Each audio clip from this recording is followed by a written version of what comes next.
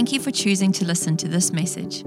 At Coastal, we believe in changing and enriching lives through the power of the Word. We pray that this message would be a blessing to you.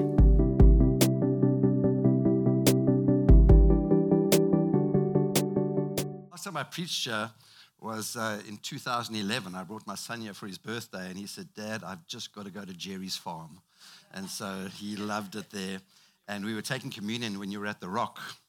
And the Purple Church, and I was preaching, and we were doing communion beforehand, and I got this little communion thing that, you're right, that guy does need salvation.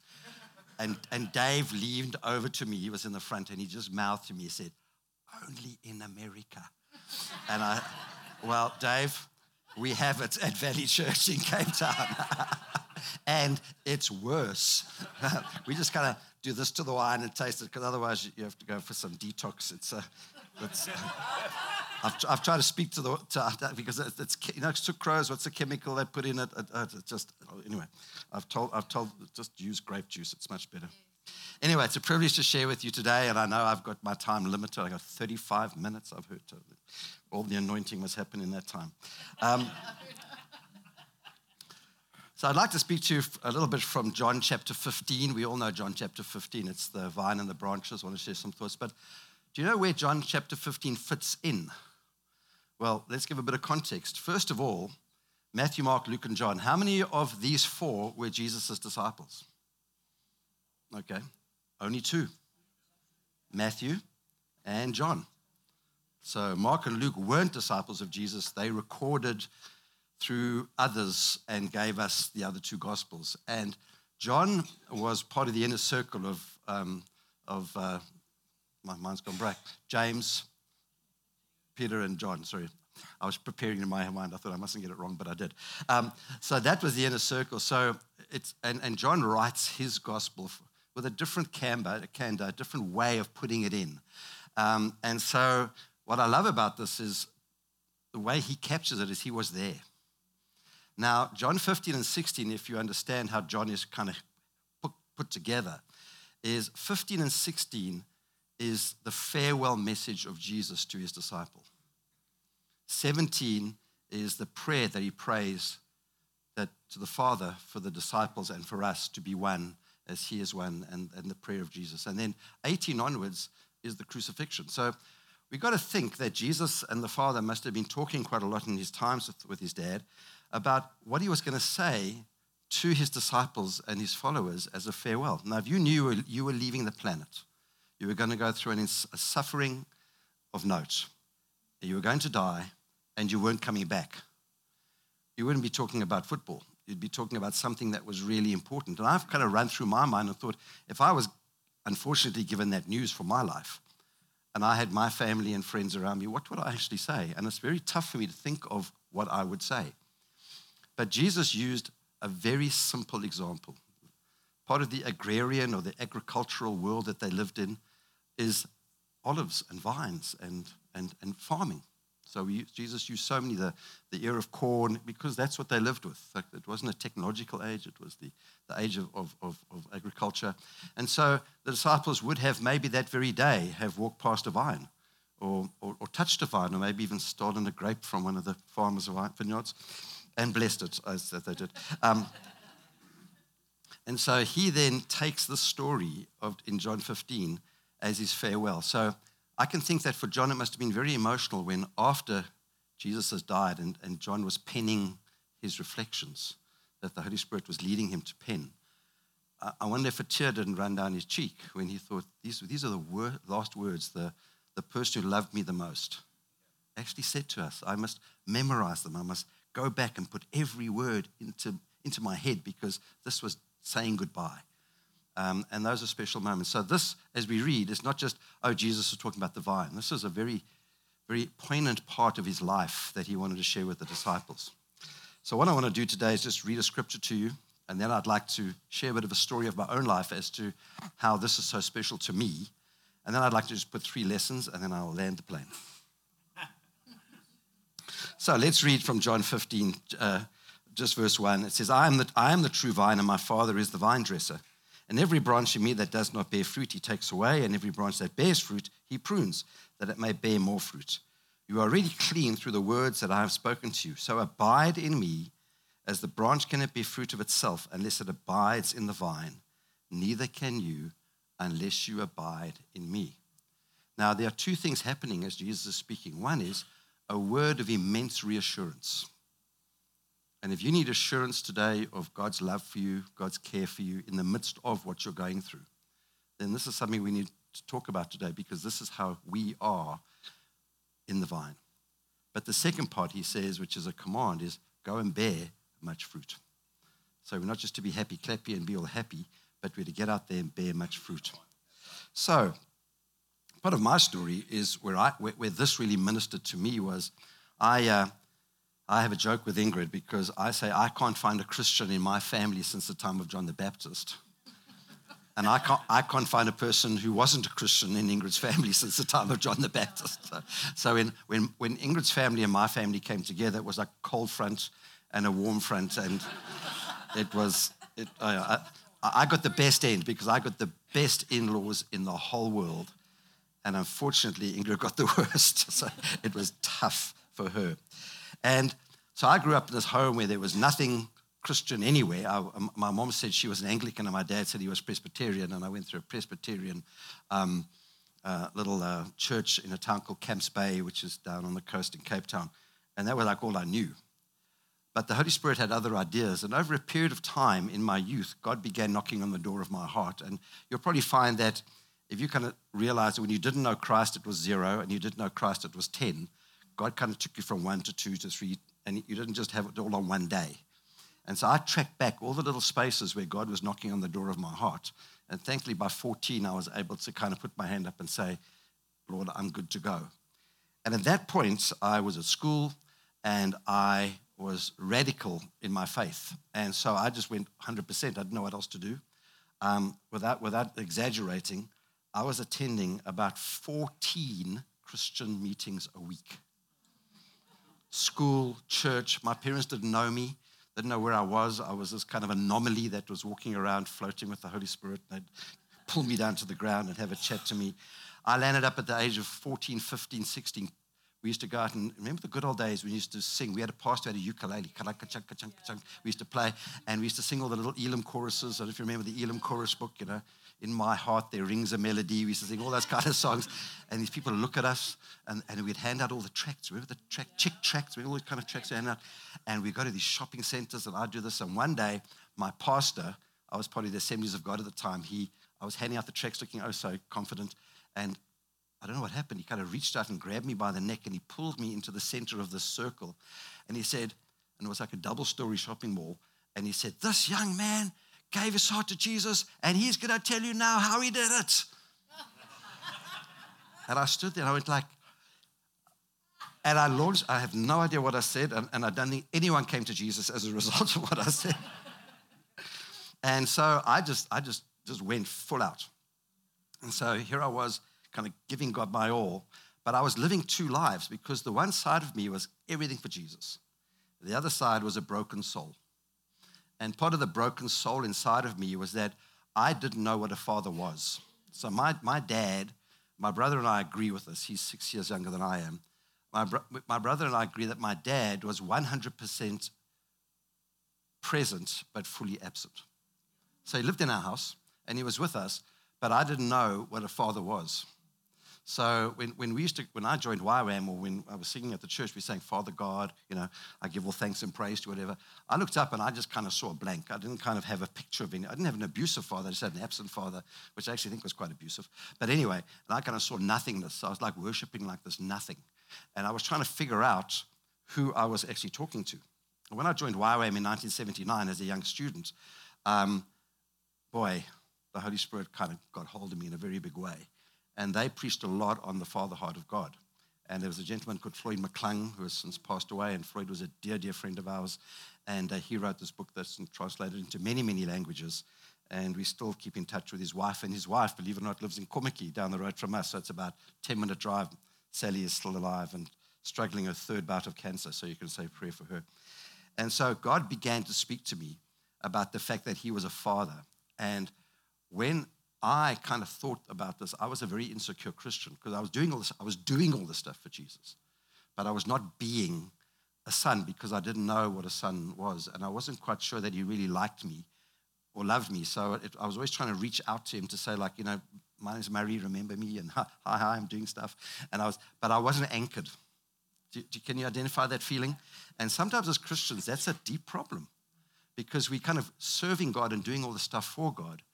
But our anchor point to know that we know that in any storm at any time, we are anchored.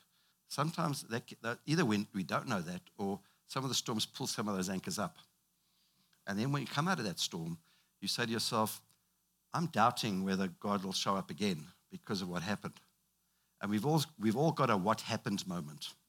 We've got one of those stories we could all share in circles here about a moment where God did not show up, where the pain was too much to bear, where our anchor came loose.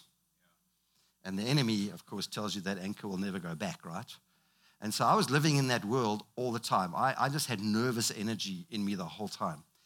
And so the Lord brought me in contact with the books of a gentleman who lived in the 1800s called Andrew Murray.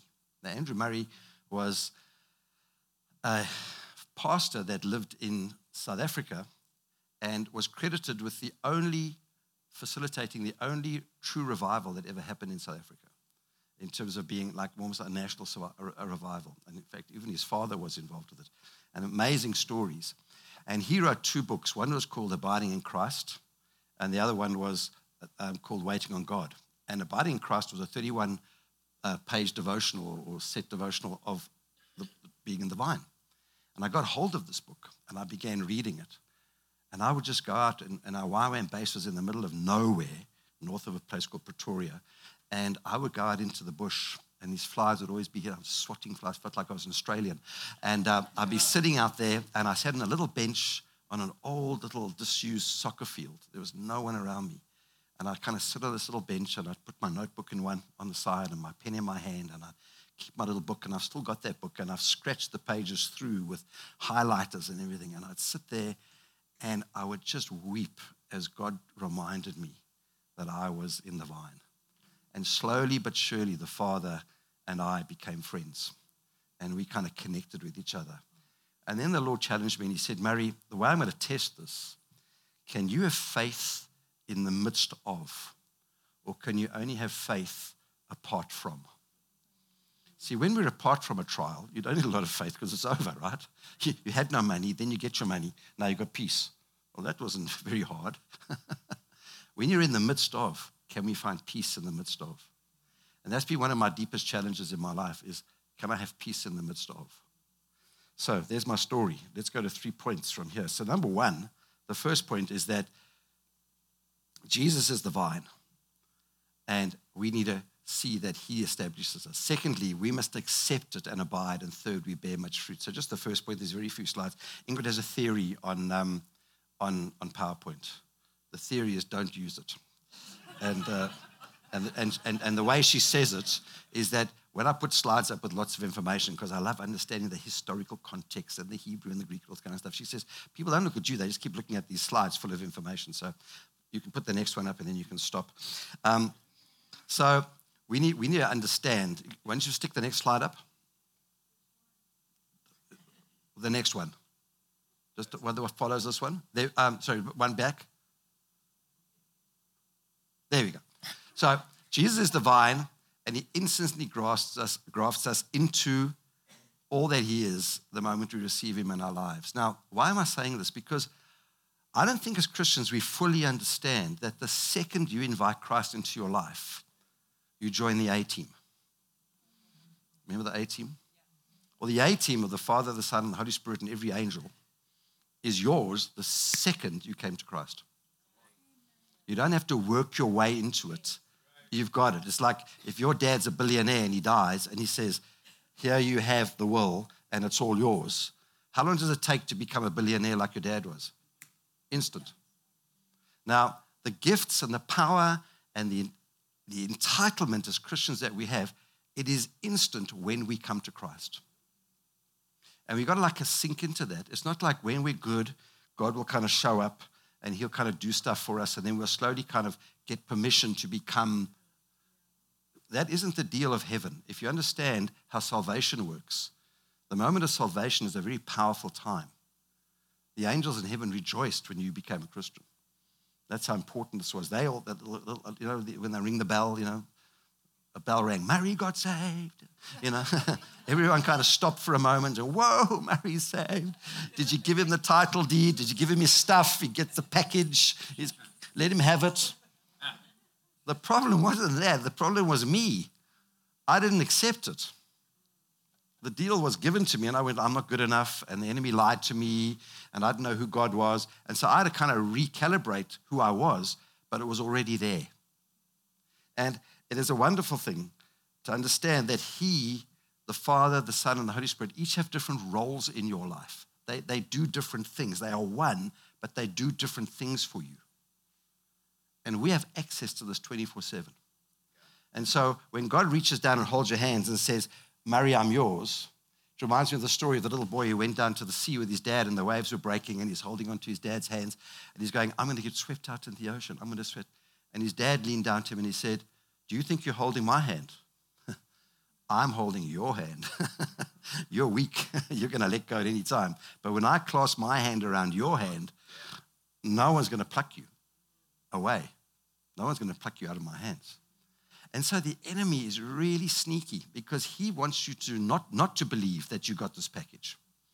He doesn't want you to believe in being a son and a daughter of God. And so when we're going through tough times, we kind of think we've got limited access because of the day we've had.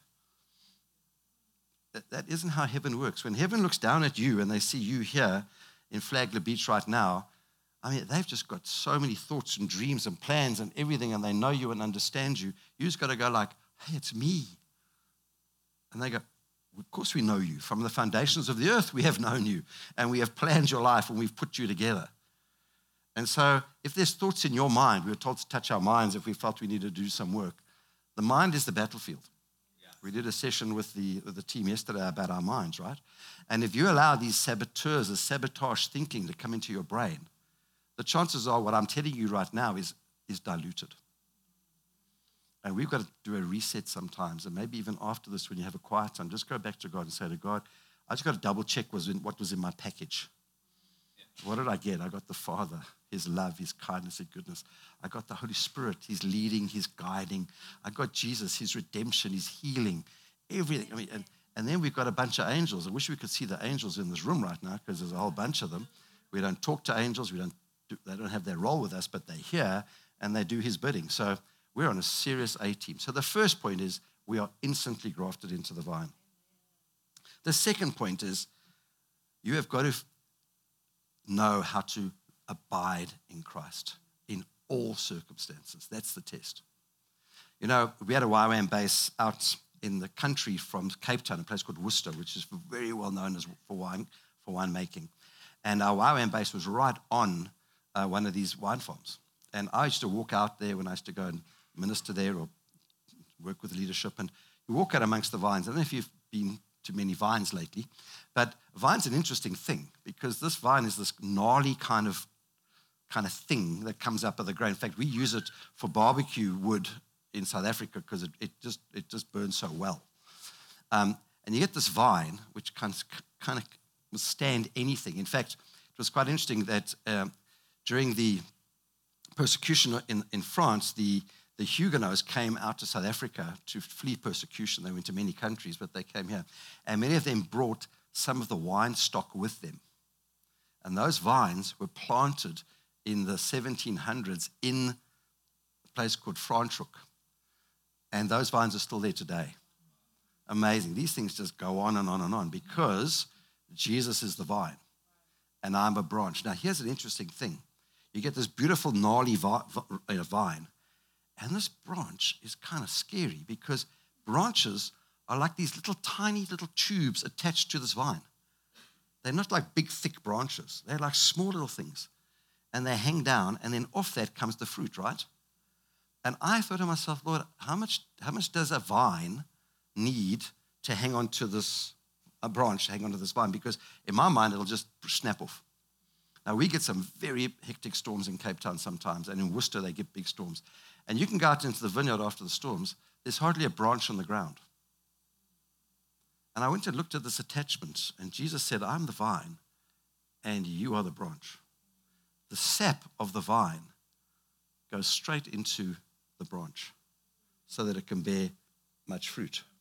So the life-giving sap of Jesus Christ, being the vine, doesn't just stay there. He shares it with you. And that attachment, although it feels so weak and vulnerable, it is utterly seamless. Because that strength of the vine and the branch is there. And you might feel the winds blow and your little sneaky little branch goes all over the place and you're kind of flying in the wind. But the way God put vines and branches together was amazing in the nature, because otherwise branches would just snap off all the time. We'd never get wine, right?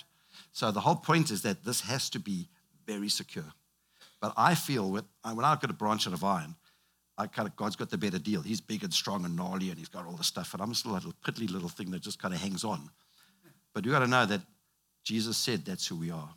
And you might feel vulnerable and small today. You might feel insignificant. But if you're grafted into the vine, into Jesus Christ, you're there. You're in. He's holding you together. And again, a message of assurance. Not only are we instantly brought into the family, but we also have been given this incredible connection to God. And the life-giving blood, the life-giving sap goes through into the branch. But it doesn't go to the branch so the branch can just be happy and merry.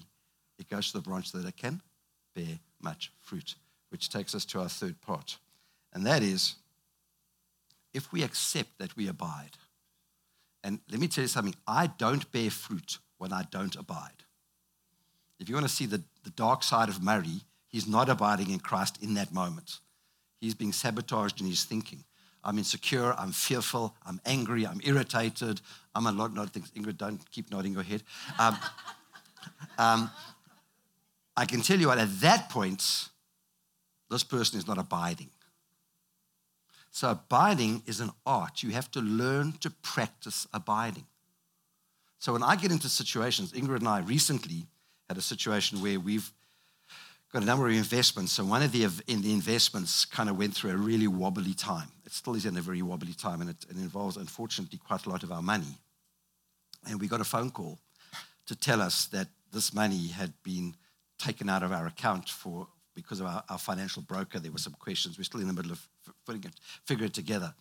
And Ingrid and I looked at our pension and looked at where we're going into the future. And she said to me, do you know what this could be in a worst case scenario? And I took a look at this, and it's stuff we've been working on. I'm 63, going for 65, so going like, oh, this could be like the beginning of a wonderful time of our lives, or not. And right then, and Ingrid will tell you, I just went into abiding. And I just snuck into the Lord, and I said to the Lord, you know what? 2 things have always been yours of mine. 2 things.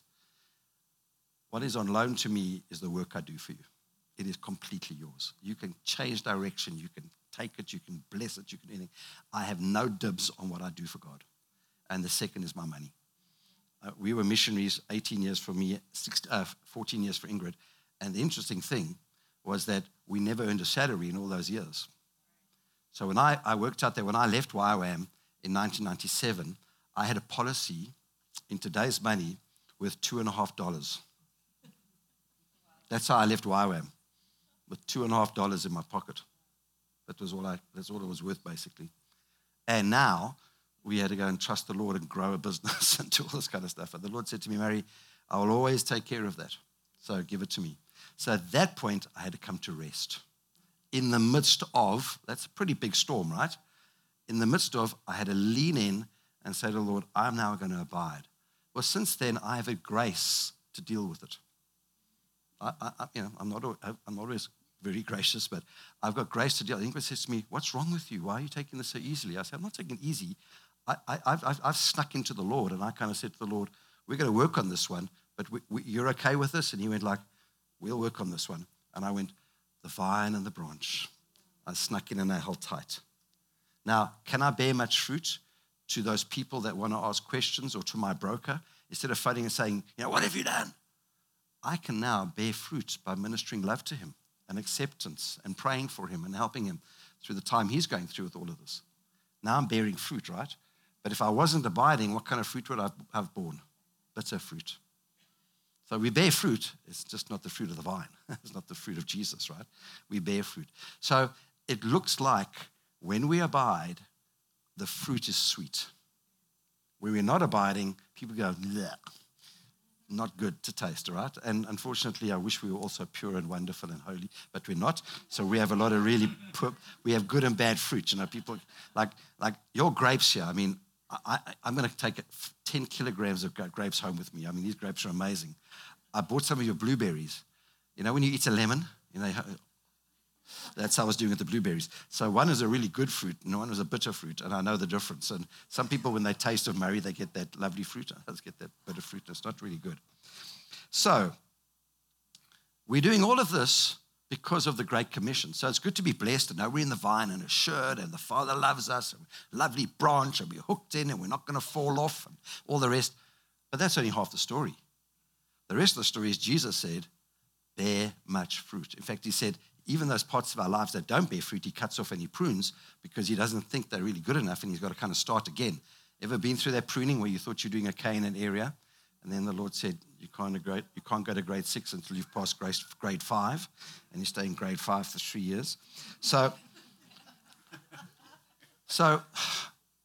I was looking at how we bear fruit in our life. Now, you are all rooted into some part of the world around you, with a job, with a family, with something that you're doing where God has asked you to be. We all have purpose. If you don't have purpose, we can pray for you, because purpose is the privilege, part of that package you got when you got saved. One of them was purpose. There are a lot of purposeless people walking around the streets of Flagler and of Palm Coast and of Cape Town. And I work with a lot of people who are in business who think purpose is money. And until they realize that that's not where purpose is. So we have got to really be able to bear much fruit. So what our purpose is where we are planted by God, where we bear fruit is look at the people around you that God has given. Some of them you're asking God to take away from you, I know, but that's how God makes you, just like himself.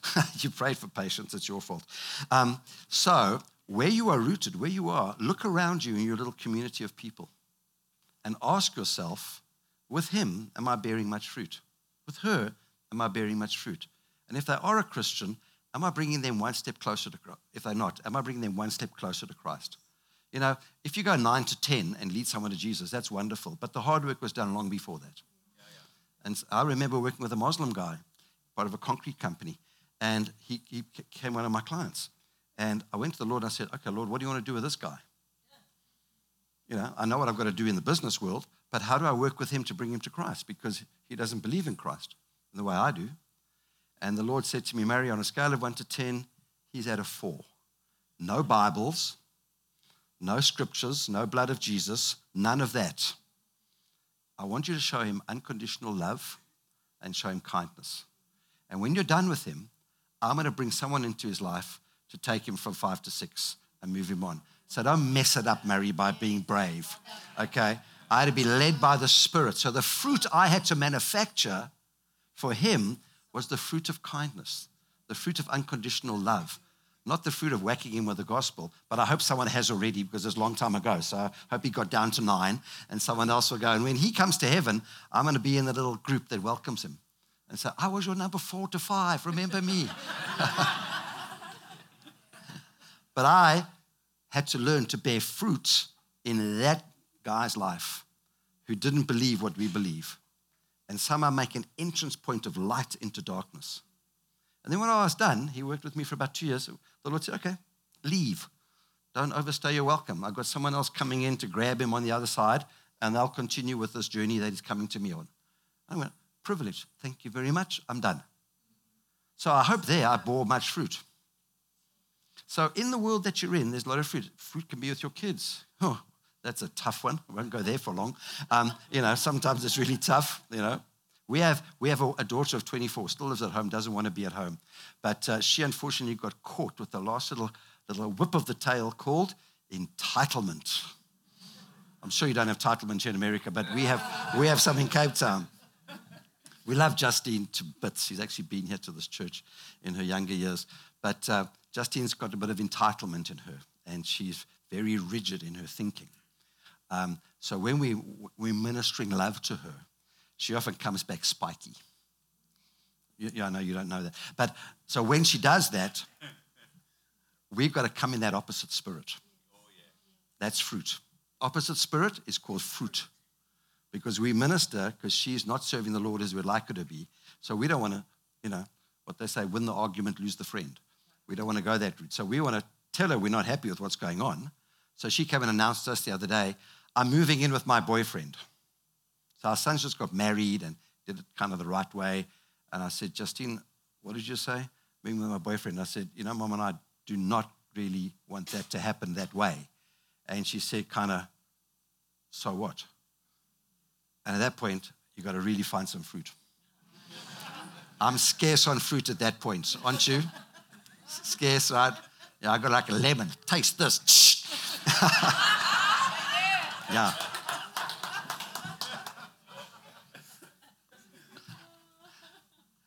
So even in your own home, you got to figure out good fruit, right? And this is bearing fruit, right? The other one is how we're reaching out. People in need, the widow, the orphan, the people that are struggling. One thing with me is I'm really busy with the work that I do, so I don't have a lot of time. I'm on the preaching team, as Rod mentioned, at our church, but I don't have a lot of time to give to the church because of my schedule.